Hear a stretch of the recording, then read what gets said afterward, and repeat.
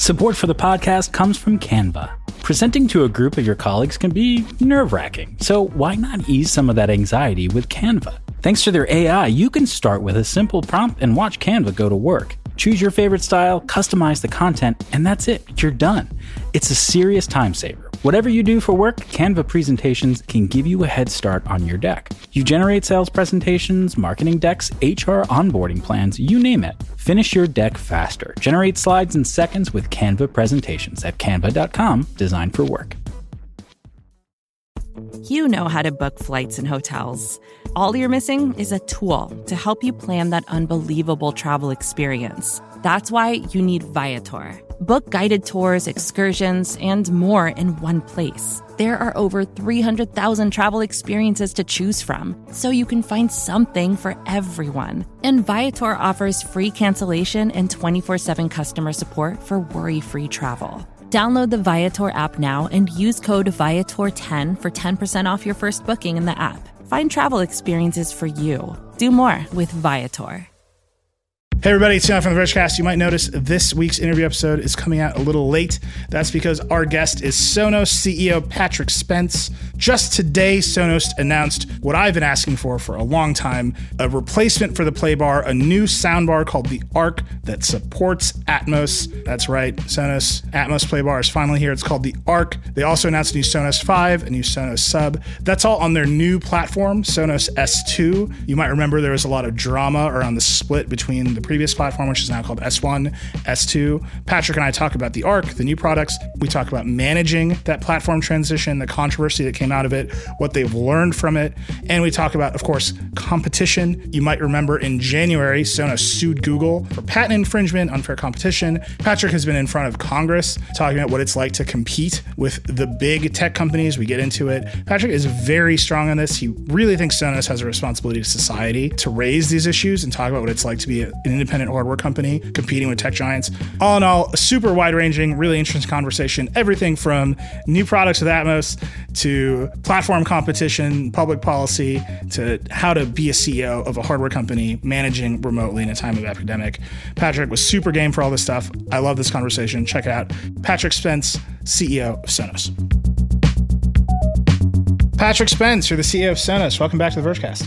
It is great to be back. I am very excited you're back. The last time you were on the show, I think I spent an hour asking you for an Atmos soundbar. Well, and that's why I'm back, because I can actually talk about an Atmos soundbar. So I felt like I really couldn't return until I had something that you were asking for. So, well, here we are. So we got to talk about that. That's the Arc. It just came out today. It's very exciting. You also have a new Sonos 5 speaker. There's a new Sonos Sub.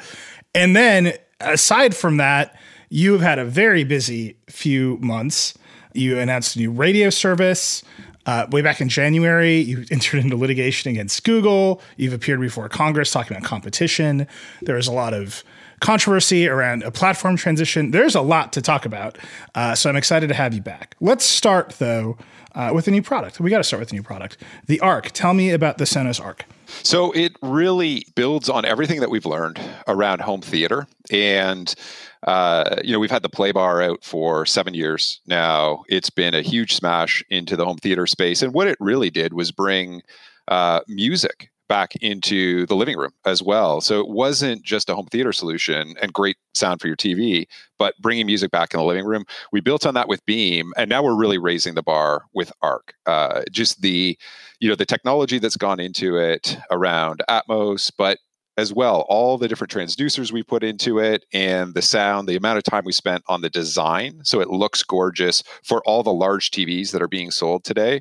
It really raises the bar for really that premium sound and brings to life all this amazing content that we're consuming at home. We know right now everybody is at home, but still wants to have that theater experience. And that's where Arc fits so well. And so this is obviously your first Atmos product. I'm assuming, and we are going to talk about your new platform, but I'm assuming you weren't able to do Atmos until you launched the new S2 platform. That's right. This required the work, the plumbing, if you will, underneath the covers, right, to make sure that we could support the next generation of technologies like Dolby Atmos. And Dolby's getting into music as well, and all the high-res music that's coming. So that was an important part of the element here. But I will tell you, the other thing is we don't implement, we don't bring out a product just on the basis of one technology either. If we're going to do something, we're going to make sure that the overall experience is something that really raises the bar.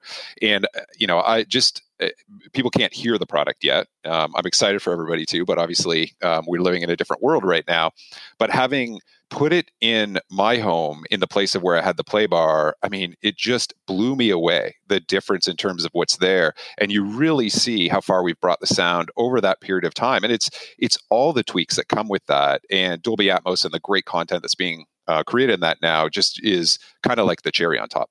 Are you seeing an increased demand during this time for your soundbars? We have. This has been a really interesting time. In the month of March, our listening was up 32% year over year. So the number of listening hours jumped dramatically, 32% year over year. In April, it's up 48% year over year. So people are using their Sonos a lot more. And it's actually been on the soundbar video side where we've seen like a large portion of that. So definitely people are consuming more video, and Beam and Playbar have played a huge role in making that content sound better. But are you selling more Beams? Are people like, we're at home all the time, the TV, we're watching all of our content at home, we need a soundbar, we should just buy one? Absolutely. And if you look at the NPD data from the last couple of weeks as well, I think it's, roughly 70% year over year growth in soundbars. Beam has been, in the month of April, we actually, knowing people were going to be at home and knowing that we could bring a little more joy to people's home during this period, we actually kind of threw out our playbook and said, let's talk about Beam and tell people how this can make their video content better. And so Beam was one of our top selling products in April. The other one that was interesting as a top selling product was Move. So Move as well has really taken off over the last couple of months. I think some of that seasonality, but I think some of its versatility too. So Beam is at $399. That's a pretty accessible price point. The Arc is $800. It's sort of at the top end. Why price it there? Where do you see that market developing? I think we had these same conversations when we brought Playbar out, right? And where it fit in the marketplace, because it is a premium product. Look at what people are spending in terms of their televisions now, the size of the television displays. This is really about how you are enjoying that video content in a theater-like way at home.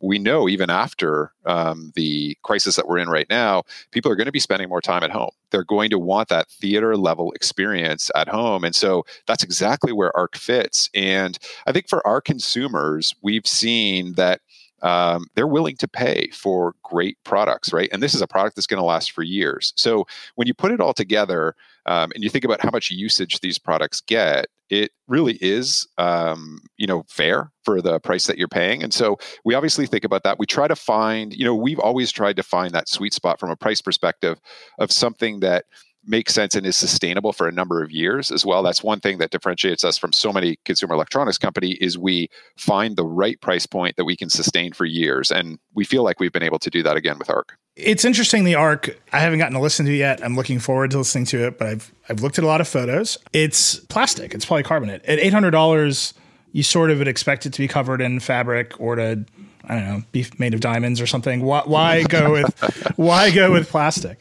It helps when you're thinking about materials. It's really the first thing we do is think sound, right? And so when you think about, there's rattles and there's other things that happen with some of the fabric, and you can run into different issues in terms of dust collection, dirt collection, as you think about the fabrics.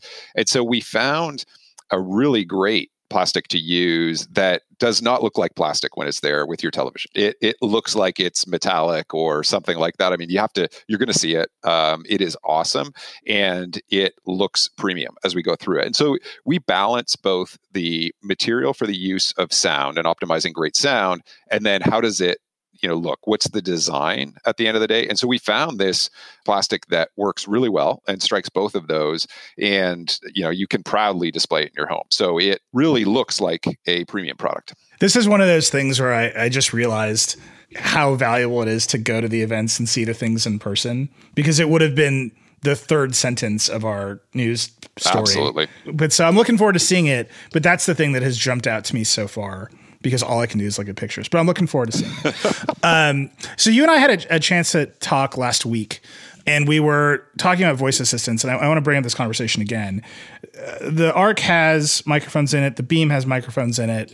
And I still haven't seen voice assistants in the living room take off. And I have a lot of products with voice assistants in my living room, and I basically never use them. And I'm wondering if you've seen data that shows people are using them, if there's something more you need to do, if there's an inflection point you think is going to come. What's the holdup right now? People are still using voice for the same things they were when it first came out. And so largely that is starting music, right? So getting the music playing, that's timers or alarms, and then asking for the weather from what we can see today. And there hasn't been, not just in the living room, but broadly, there hasn't been a change in consumer behavior around that. And I haven't seen a lot of innovation in that space either, really, as we've gone through it. I think it's great for starting the music, but it hasn't evolved the way most things have. It certainly hasn't become the next mobile operating system type platform, right? We've talked about that in the beginning of like, what's the future of voice? It's a great way, and probably even more relevant way as we think about hygiene and post-COVID, way to get the music started, not touch something. But I think the other data point we have is the Sonos One SL, which we brought out last fall, which is a Sonos One without the microphones in it. And it has done tremendously well. So, it is a product that has surprised me even in terms of how much it's sold. And so so we are looking at it, and we see a role for voice for sure, as we think about the whole experience.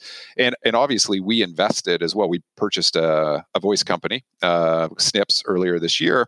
And we think there's opportunity there. We think there's opportunity around the experience, and particularly in our world, the music experience and that living room experience, things that maybe we can do from a depth perspective. We're certainly not going to build, something to compete with Alexa and Google Assistant. Amazon and Google are great at that. They can offer the breadth and everything that people want. But our focus is the music and the entertainment side. And so we really feel like we can do that, and there's opportunity there. And we can do it in a more private way. That was one of the things that Snips also was very focused on, is how you do that while maintaining a user's privacy and stay focused on local, not always having to go to the cloud. So I think there's a lot of opportunity that's there. But today, at least on Sonos, the way we see people engaging with voice is the same way it was 3 years ago when it first came out. Yeah, and I think my question is really just, that seems pretty universal, right? We're still just setting timers and asking to play some music, and then some random Spotify playlist is going to start. Who knows what's going to happen? But in the living room in particular, it was always pitched to me as the opportunity. You would sit down and say, well, I guess you wouldn't say it now, but you would sit down and say, play The Last Dance, and it would figure out that it's on ESPN, and it would light up the correct device, and it would just start playing and you wouldn't think about it. And I just have not seen that happen yet. You do sell a soundbar with a microphone in it, and you sell 2 of them. Yep. I'm wondering if, there's got to have been a blocker where you have wanted to deliver that experience and you haven't been able to. Are you seeing a path around it or path through it? I think we'll see as we go through this. I don't know.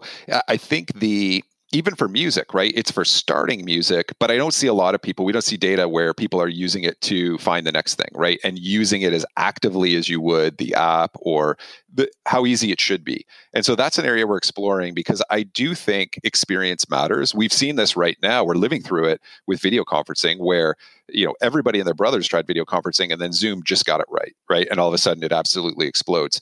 We believe there's something there in voice, and that we'll be able to find it over time, starting with music, that gets people more engaged in using it. And that's what I'm most interested in right now. I think that opportunity exists in the living room. And I hope we're the ones that are able to actually find the way through it. So with Snips, you're planning to build your own voice assistant that sits alongside Alexa and the Google Assistant? Exactly. This is a complementary strategy, right? Alongside Alexa and Google Assistant. People love those assistants for a variety of reasons. And we're all about freedom of choice. So we want to make sure people have an opportunity to run any voice assistant they choose. Are they going to talk to each other the way that Microsoft's Cortana can talk to Alexa? Or are they're going to sit totally beside each other? I hope eventually, certainly the whole privacy aspect is going to be something that we're very thoughtful of. And so that we'll have to see how that plays out with those assistants which collect data and are very focused on customer data, right? Those things may not jive,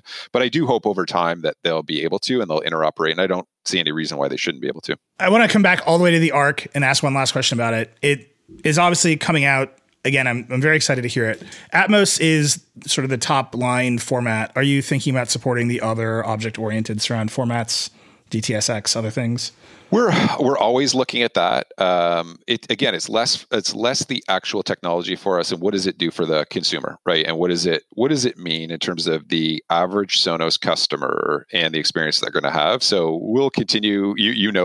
Our calling card is making it better over time. So we're going to continue to make it better over time and optimize it, and that might include adding other new technologies to it for sure.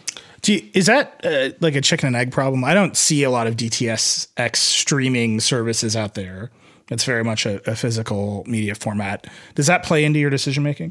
Absolutely. This question of what formats we support came up right with Playbar, even, right? And some of the ones that we weren't supporting, and we had Dolby Digital, and part of our point was this is what streaming services are using. And that's where we see the future going. And now that Atmos has become so prevalent across the streaming services, that fits our audience, right? And the content that people in the Sonos ecosystem are really consuming. So it's a good fit. We haven't seen as much around some of the other technologies. And so we'll continue to monitor that and see whether it takes off in streaming or not specifically. Yeah. I think those of us with like Blu-ray collections might just have to... I mean, it's a very small but very passionate audience. Very passionate. I get those emails. Yes. So there's two other products that you rolled out that I want to talk about quickly.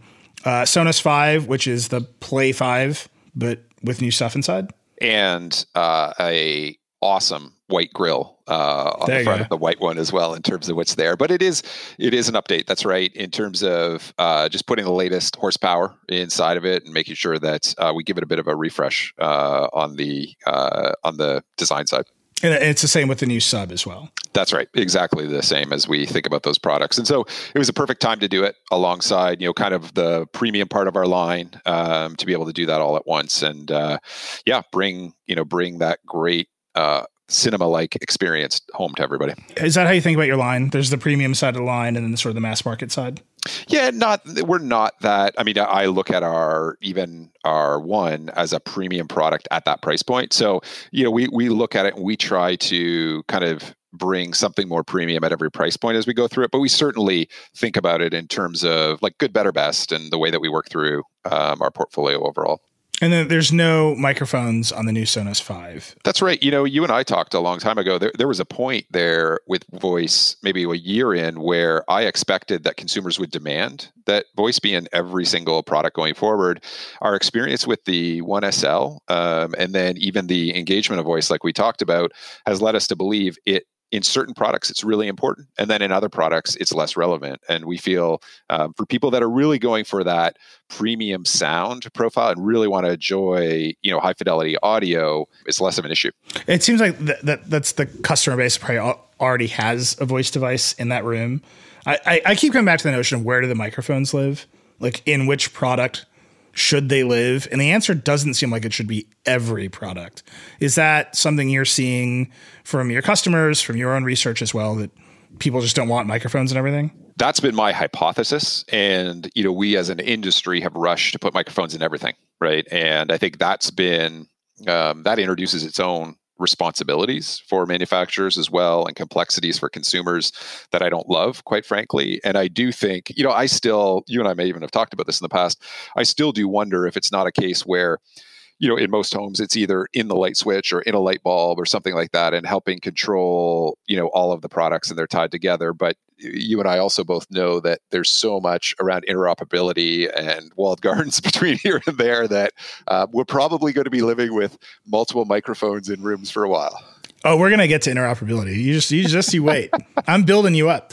Last new product, Sonos Radio. We've talked a lot about whether or not you would do your own services, whether you would compete, right? You're open to all. That's a big part of the mission. Now you have your own content service with advertising. It's a new revenue stream for you. What was the thinking beyond launching your own content? Yeah, we ultimately have seen that radio has been a big proportion of our usage for a long time. So over half of the usage. And so we hadn't done justice to the experience for our customers that were there. And as we got into it, we did see the opportunity to really bring something new to customers and make that experience better, and also create a platform. So there's an experience aspect and making it better for customers and driving engagement with the brand as well and the product. Then there's an aspect of the business, like you said, and thinking about, okay, let's try this model and see how it resonates with our customers or not at the end of the day. And then there is an aspect still from the partnering that we do and the open ecosystem we have, where we're able to serve up some of our partner content and help introduce people to a Spotify or an iHeartRadio or things like that. So, there's a few different angles on it. I'm most excited by the fact that we're putting our toe in the water into trying something new. And we're going to learn a lot as we go through that. And we have a highly engaged customer base. And I'm excited for what we can learn and where we evolve it from here. So, it's been great. We've seen really high engagement so far in terms of the people that have upgraded the software for Sonos Radio. And we'll see where it goes from here. That pitch about you can introduce folks to other services, when I hear the whole thing, it sounds a lot like what Roku does with the Roku channel. Right. Most people, I say this a lot, but every time I say it to somebody new, it's a surprise every time. Roku makes almost all of its money on the software and services side and almost none of it on the hardware side.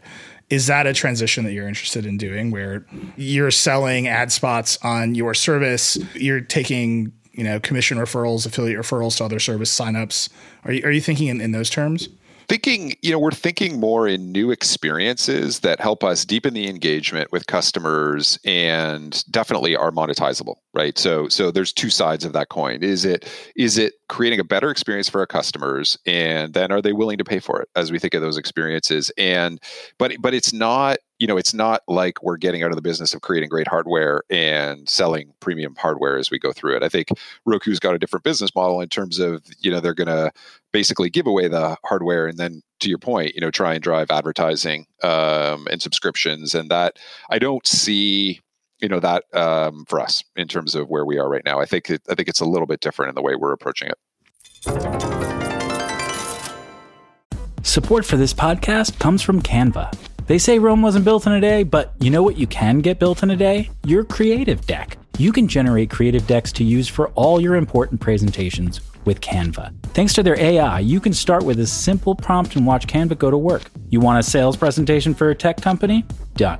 Create an employee onboarding plan? No problem. Just type it in and watch Canva work its magic. You'll have generated options in seconds. Choose your favorite style, customize the content, and you're done. It's a serious time saver at work. So whatever you do at your job, Canva presentations can give you a head start on your deck.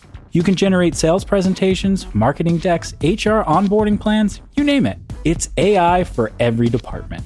It's easy to learn, it's even easier to use. And because it's built in Canva presentations, you can stay focused on the task at hand with no app switching. Finish your deck faster. Generate slides in seconds with Canva presentations at canva.com, designed for work. Support for this podcast comes from Constant Contact.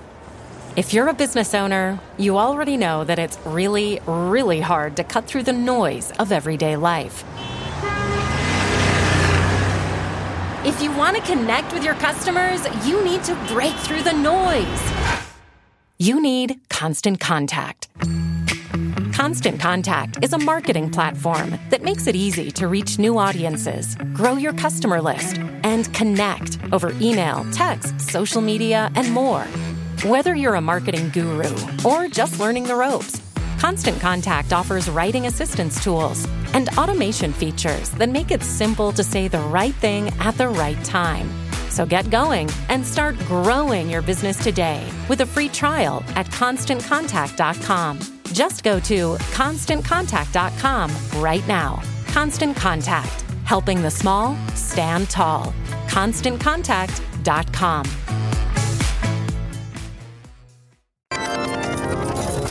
The new Arc, the Sub, the 5, all run S2. They cannot run the previous generation of the platform. They can't run an S1. Correct. When you announced, hey, we're going to slowly sunset S1, and when the new app and stuff rolls out, there's some hardware that will be left behind, there was effectively chaos. And you put out a blog post, you apologize to people for miscommunicating. You've stuck to the guns, though. You're splitting the platform into the new one and the previous one. Walk me through that drama from your perspective and why you've held on to this decision in this way. Yeah. So one, there's an aspect of trying to make sure that we are building for the future so we can support some of those new technologies like Atmos and some of the high res music that is, we believe, over the next few years is going to be important to consumers. So this has been obviously, a lot of work internally to get us to where we got to in January. And I think part of the issue, so we worked through it, we looked at everything that we could do. How do we keep living up to the promise that we set, and at the same time, position it for the future so that we can deliver all this new stuff. And, so we've worked through that. And I think when it came to January, almost internally, we had gone through this over and over and over again. It created a situation where we hadn't put the quality into that initial communication that we should have. And we tried to simplify it, and we probably simplified it to a degree that didn't make sense. Well, I know we did as we went through that. And we didn't clearly articulate what we were doing and when. And it was well intended because it was also well intended to help people understand, hey, this is coming right in June. And that was back in January, as opposed to doing it right at the time the new products came out. So we thought, hey, we'll give people a heads up. They can start to think about this and think about what's right for them. Because for some customers, staying on S1 is going to be the right solution. For some, it's going to be, I'm going to run a mixed system. That'll be a very few that run S1 and S2. And then for some, it's going to be, I'm moving to S2. And we've definitely seen that over the course of April. So we went through all of that. We didn't land the communication the way we needed to. We left people with the impression that it would be bricked. And I just think as an industry, it's so interesting that we've created this world where people think it's just going to stop working, because that was never our intent. We've always had a team set aside to be doing the security patches and updates we need to and those kind of things. And so, I think getting back out quickly was a learning to make sure people understood that and that they can stay on S1. And when they're ready to go to S2, they can actually go and do that. And yeah, it's not perfect as we work through this, but we also, through this interim period, created that ability to run S1 and S2 at what we call a split household if people choose to, through this. Because we know we have some early adopters and really technical people in our base that will want to actually go do that. They may want to adopt Arc and run that separately, and then they may want to run the rest of their system on S1. So we've tried to create a series of options for our customers that allows them to pace the upgrade to S2 when they're ready. When you say split system, they're not going to talk to each other. So if I have a house full of S1 products and I buy an Arc, it's a different app. You can't stream music through everything all at once. They're totally independent of each other. Correct. That's right. We think that'll be a small group of people that do that. We've had a small group in beta that have been doing that as well as we go through it. I ran it myself for a while like that. And what I foresee is that somebody might have Arc in their living room and run it that way. And, and then the rest of their system is probably on S1 and they're actually playing that. But again, I would say that's going to be a small contingent of people.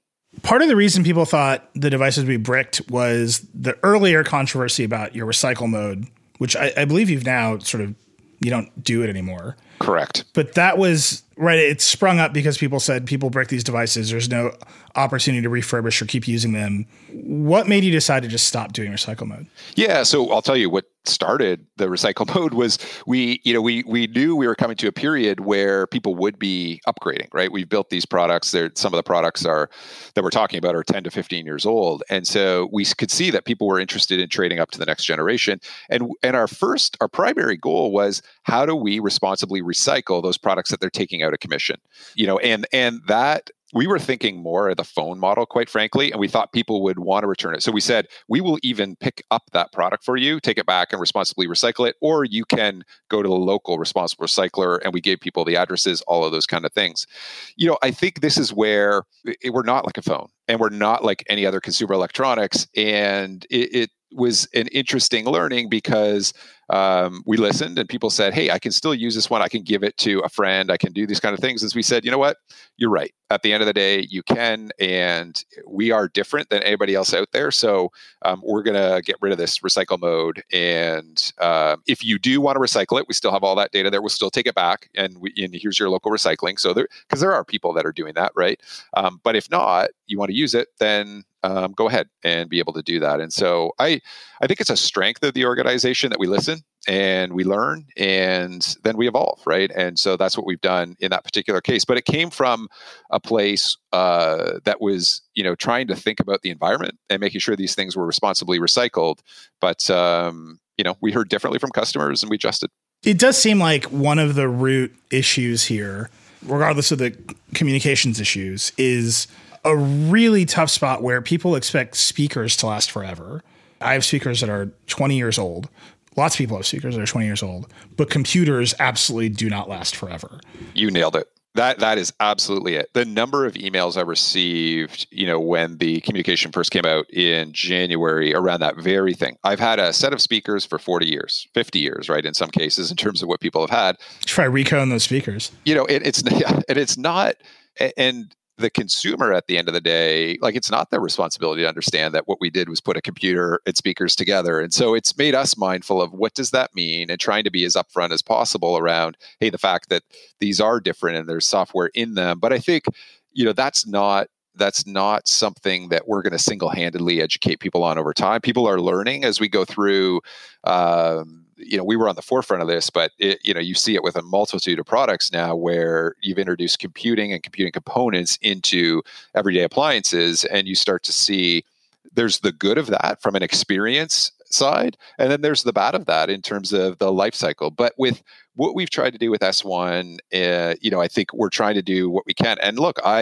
it is a huge engineering achievement that we have products that have been around for 15 years and continue to play music and do these things. And it is, it's something that we're super proud of and is very different to the consumer electronics industry. To the appliance industry or the pure passive speaker industry, it's not that different. And so we're just in that kind of period where consumers are learning what it means for a product to be smart, I would say, as we go through this. And I try to be as empathetic to that understanding. And look, we want our products to last as long as they possibly can through this. But there are some technical limitations we run into every once in a while. The good news is the first time we've run into it is 15 years into building products. And so I feel good about that in the grand scheme of things. Do you still get emails about that one hardware controller you used to make? Because I would like you to bring that thing back. That thing is cool. I absolutely do. There's a few people that would like us to, in terms of what's there. And it's funny. I mean, my email's on our website, so I get a ton of different emails. And I got a lot in January, and I love it. I love to hear from customers and hear what they're thinking. I think I'm probably one of the only CEOs who can say they get a lot of emails which say how much they love the product, right? And it's just left at that, or how much they love the interaction they've had with somebody on our customer support team. It is, I think I'm very fortunate because to get that kind of input and feedback from customers is amazing. And I love the feedback that is constructive in terms of what we should be doing as we go forward and things we got wrong. That's helpful too. So it's all good. One of the things you and I have talked about a lot is how you've increased your product introduction cadence by modularizing some of the platform. Have you thought about modularizing some of the products so that you could actually upgrade the product without swapping out the entire speaker? It is something that through this, we definitely have started to talk about and think about, is there a way to do that? Because there's certain, to your point, there's components like in our products that were from 15 years ago, like the chip and the memory, the Wi-Fi chip as well, that you'd love to be able to upgrade. And it was never contemplated at that time that we would ever open these products or be able to do that. But now, as we look at it, it's definitely something that we're considering, how we might be able to modularize that. Or over time, how do you make it easier for people to move to the next generation? Those kind of questions. But I do think from a sustainability perspective, the modularization is a really interesting one. I think the only example I can think of, and I honestly do not know how this went for them, is Samsung years ago broke out the sort of CPU module of its TVs, so that later on you could upgrade that module. And it was a big hit at CES, and then we never heard about it again. But are you thinking in those terms that you would buy an $800 soundbar, and then 10 years from now you would swap out the brain? That is exactly the kind of thing we've been exploring as we've lived through this life cycle, what we call the life cycle of the 15-year-old products, and think about what the future might hold. So that's an interesting area. There's a lot of engineering between here and there, but it is something we're definitely thinking about because we've always built products that last for a long time for what's in them, right? It's all relative to consumer electronics as we think about that, but we want to keep raising that bar. Do you think there's a difference in expectation that consumers should have between, I mean, you saw everything from $150 IKEA lamps, which is still my favorite Sonos product, all the way now to, an $800 soundbar, to people have entire racks of amps powering their in-home systems. Do you think there should be a different expectation for the cheaper products versus the more expensive ones in terms of duration? It's an interesting question. We don't think about it that way when we're building them, quite frankly. And actually, it starts at $99 with the IKEA bookshelf speakers. So $99 up to $800. We don't think about it in that way. But there are things I'm thinking like through the components, and even as we standardize the components inside and try to reuse the same kind of brains and platform inside of them all, there are some trade-offs that have to happen for the less expensive products. But again, we try to push and put as much as possible in there. So we've never thought about it like that. And I don't think you have to make that compromise. No. And, working with IKEA too, that's the other thing. The reason they've loved working with us and the reason we've loved working with them is we're trying to build these products to last for a long, long time. And so, no, I don't think it should depend on price point. I think everybody has a responsibility to be building the products that they have to last for, as long as technically possible through this. So. Are you comfortable giving a guarantee? I noticed with inside of this drama, what you have consistently said is we will support things for as long as we can. You've managed to extend support for S1. Have you ever thought about saying, look, it's $800 soundbar. We promise to support it for 10 years. Have we thought about it? I think I'm not sure how much that helps necessarily, right? In terms of like putting that out there. And I don't think consumers necessarily think in that way. I don't look to my phone to get that guarantee as I think through what I'm purchasing or the laptop or any of those things as we go through it. I haven't found it like I guess I would say it's not a big sticking point with consumers. The mindset is all over the map when it comes to what is the right number of years that a product should be supported. And so I think the best thing that we can do is just keep holding ourselves to be accountable to making these products awesome and then having them last as long as possible. And who knows, we might find breakthroughs, whether it's modularization or something else that we do to bend the laws of physics around Wi-Fi or something that allow us to extend the life of products. And so I also wouldn't want to set an expectation, that's actually too short in an era where maybe we find a breakthrough and it allows us to support it for even longer than some X number of years. How long do you think people should expect right now with these products to last? I don't.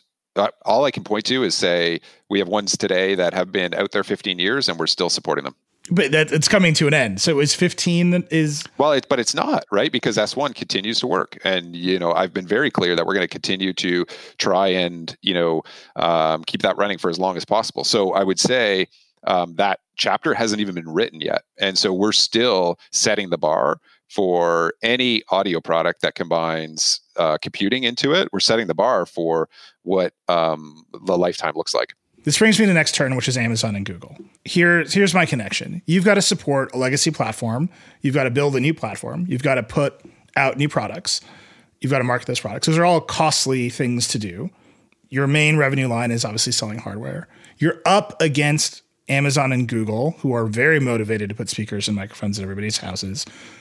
Those businesses are deeply subsidized by their other much larger businesses. You have been very vocal about this competition being unfair, about your reliance on their platforms. You have sued Google. Amazon is now under all kinds of scrutiny from Congress. What is the status of your relationship with the big platforms? See, I got there. So a couple things. One is I do think focus is a strength for some companies in this situation. I think that's why we've been successful, even in the face of Amazon and Google putting products out there, at cost or below, and with a different strategic intent. So I think our ability to navigate that is a testament to the focus and the amazing people that we have at Sonos, and it's why companies like Slack and Zoom continue to be successful, even in the face of some of these big tech giants. Now, that said, I think, I lived through a period where, in my previous life, where Microsoft and Qualcomm got together to create wireless knowledge to kill RIM BlackBerry. Mm-hmm. And what was different in that period? Because I think when you get in these conversations, it's always like, well, is it just, that nothing's really changed, or what's different in this time? And what's different is when Microsoft and Qualcomm did that, they still did it with a profit motive in mind. Right? It was a different time where even like monopolists of the past have often entered new categories, but they've done so with some degree of, well, we need to make a profit in this. That's to some degree. And what I think we're seeing now is an era where the big tech has learned from the mistakes of the past and is creating a situation where they use predatory pricing to effectively try and solidify an existing monopoly that they have. And with Google, it's very clear that they're trying to prop up their customer data monopoly, right, and search on that with the products that they put out there. And I think the difference is they're willing to do this from and really at any cost, right? Go and make sure that they prop up their existing dominant position. And they do it also without innovation. And that's why we launched the ITC action, the IP infringement, because they're just copying what others do in some cases. You look at whether it's speakers or home Wi-Fi or music streaming or now video conferencing, right? As you look at it, Google jumping in, they haven't brought innovation to it. What they've brought is predatory pricing, and they're jumping on the bandwagon.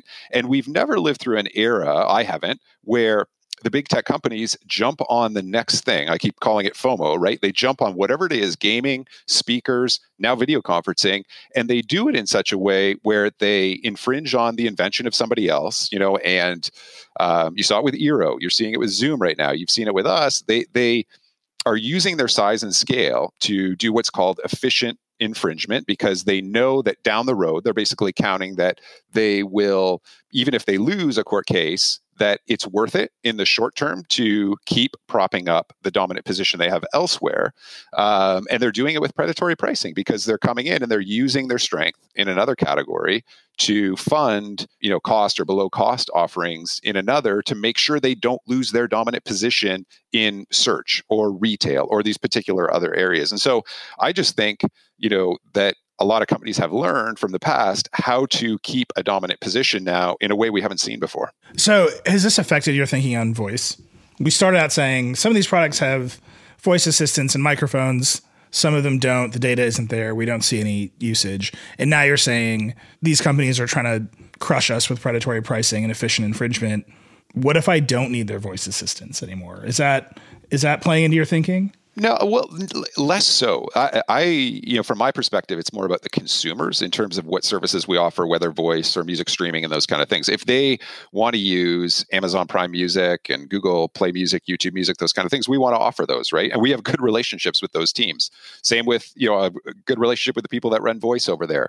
This is a different, higher level societal issue. Right. So I am not going to hamstring our product experience, in terms of what's there around this. But I do think I have a responsibility, and we're in a unique position because we are strong to be able to speak out and say, hey, here's what it looks like is happening. It's obviously up to, the antitrust subcommittee, DOJ, FTC to be looking at these things and understanding, okay, what should we do? But when I look at it and understand what's happening and I compare it to previous areas where we had strong players like Microsoft and Intel, I see that it's very different than it was at that point. And we're living through this era of COVID. I think we see that the big tech companies are probably going to become stronger. We're going to become more dependent on those companies.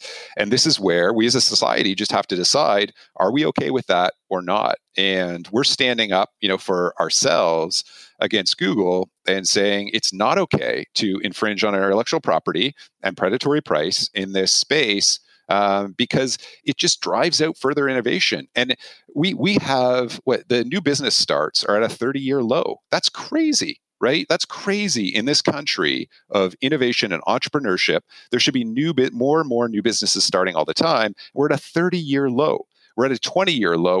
We have half the number of public companies as 20 years ago. This concentration is not good for America. And so that's why we're standing up and taking the actions that we need to.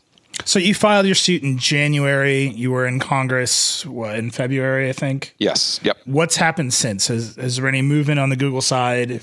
Has Cicilline's committee come at you for more? What's been happening? Yeah, there are plenty of government organizations that have been knocking at the door, not just of us, but of many companies in our situation.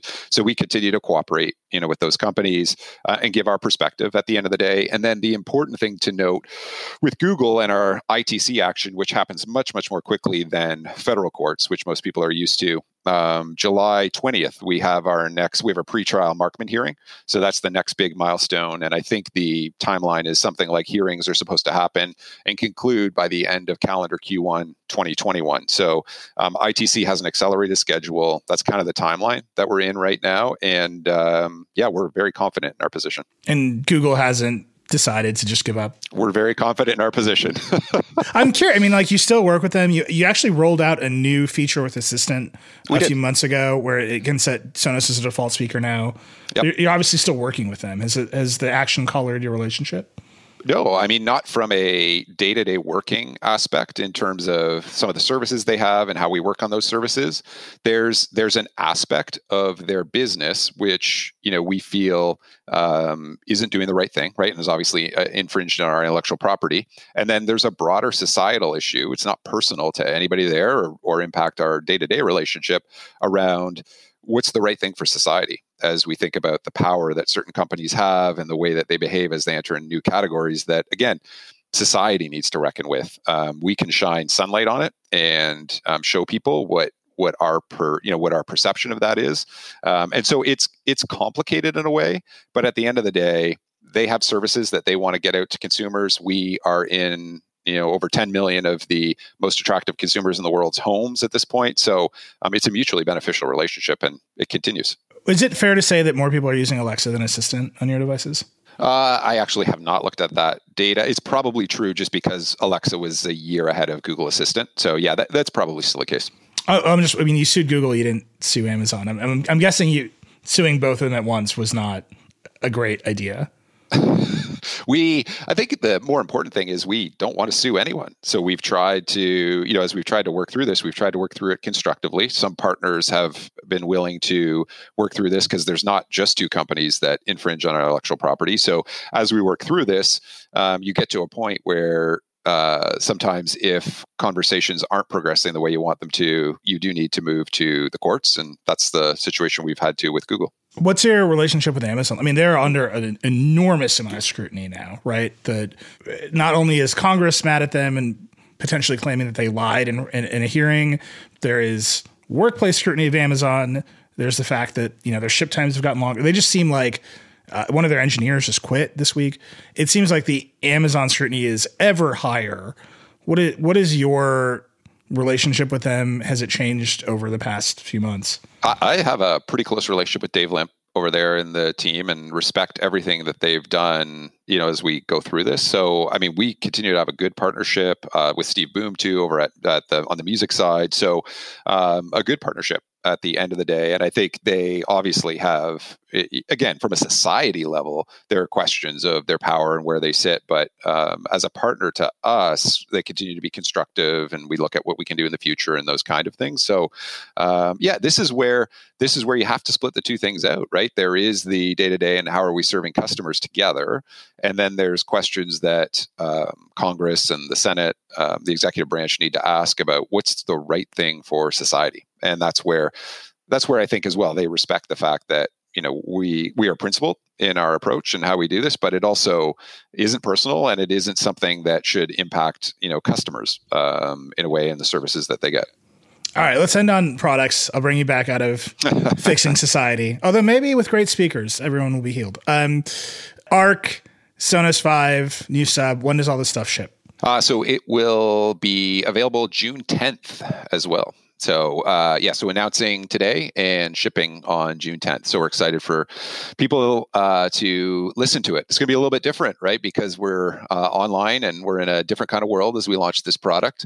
But that's the other thing that's been amazing. Through the month of April, we've seen people using our direct-to-consumer channel like crazy. And so I think consumer behavior is changing in a way where people are willing to purchase audio products on the brand.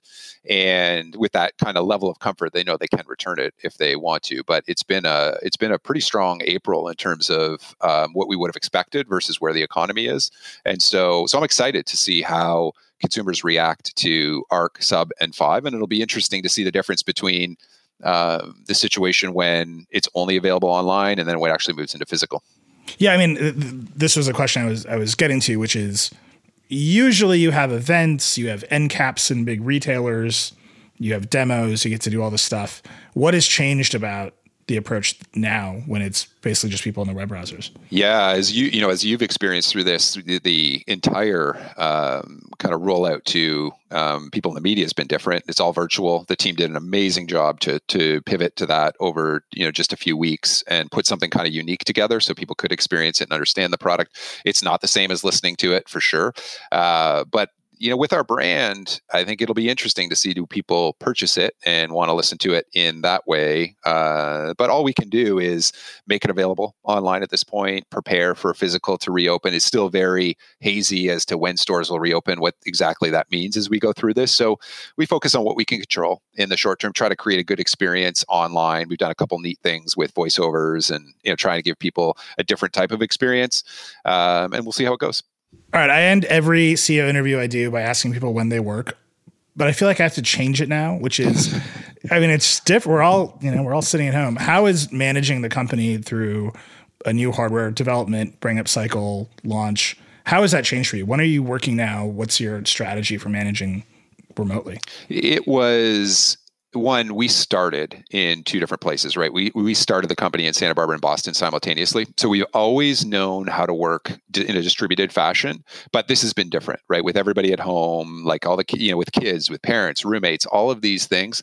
I have been so inspired and I am so grateful to the way our people have reacted to this, setting up test labs in their kitchens, in their bathrooms, right, to test some of these new products and get ready to roll them out, the way the PR teams pivoted and the go-to-market team so that we can launch these products the way that we have. It has been tremendous. And when this hit, we immediately shifted our priorities. And I said our number one priority is to support our people. And so we helped get people set up to work from home.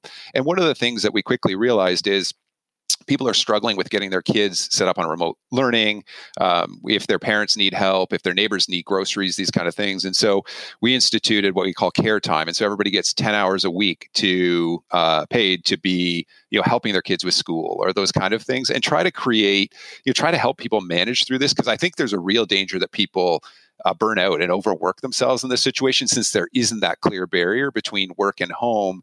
And I just could not be more thankful for the way everybody at Sonos has stepped up through this period. And so I felt a responsibility to say, hey, make sure you're taking care of yourself, your family, your roommates, all of these things through this period. And so we've tried to do that. And I do think it's a whole different world right now. But I'm just very grateful. And the perseverance, the agility, the creativity we've seen through this has been just awesome. And it makes me realize all the investments we've made, all the time I spend. I think I've told you before that there's two things I focus on: strategy and culture. And all the time I've spent on culture and trying to get us to a place where people feel like they have something special they're doing at Sonos, and they want to be part of something special, and we treat them well through this.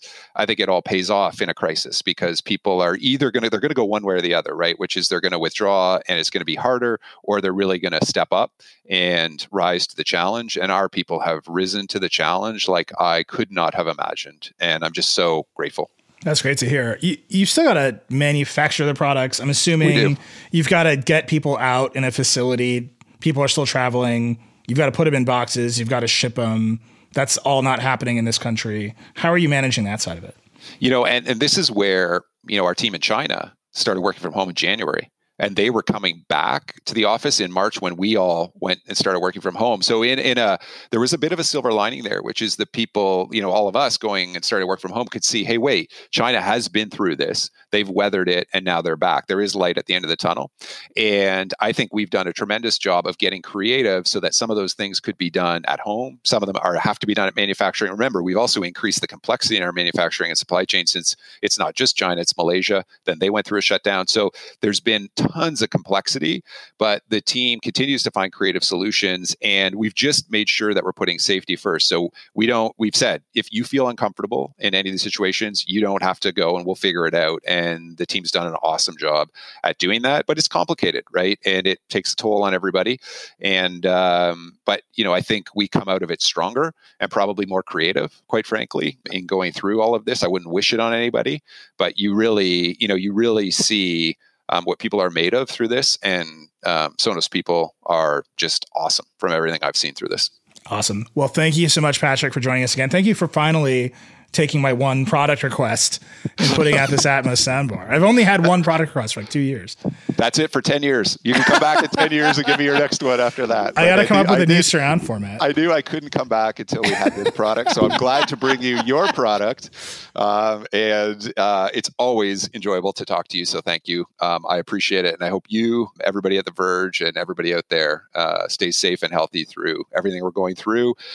Just like we've seen in China, we will get through this. We will come out the other side. And just hope everybody takes care through it. Awesome. You too, man. And I'm super excited to listen to this thing. Thank you for being here. Thank you. All right. My thanks to Patrick Spence, CEO of Sonos. I'm going to have to think of a new product to ask him for repeatedly so he can announce it and come back again. That's my entire plan here. We'll be back on Friday with a chat show. We've got some big guests coming up. I'm pretty excited about it. Stay tuned. Tweet at me. I'm @Reckless. Would love to hear from you. Love your feedback. We'll see you soon. Thanks to Canva for their support. Canva wants to make your presentations come as easy as those thoughts that pass through your head.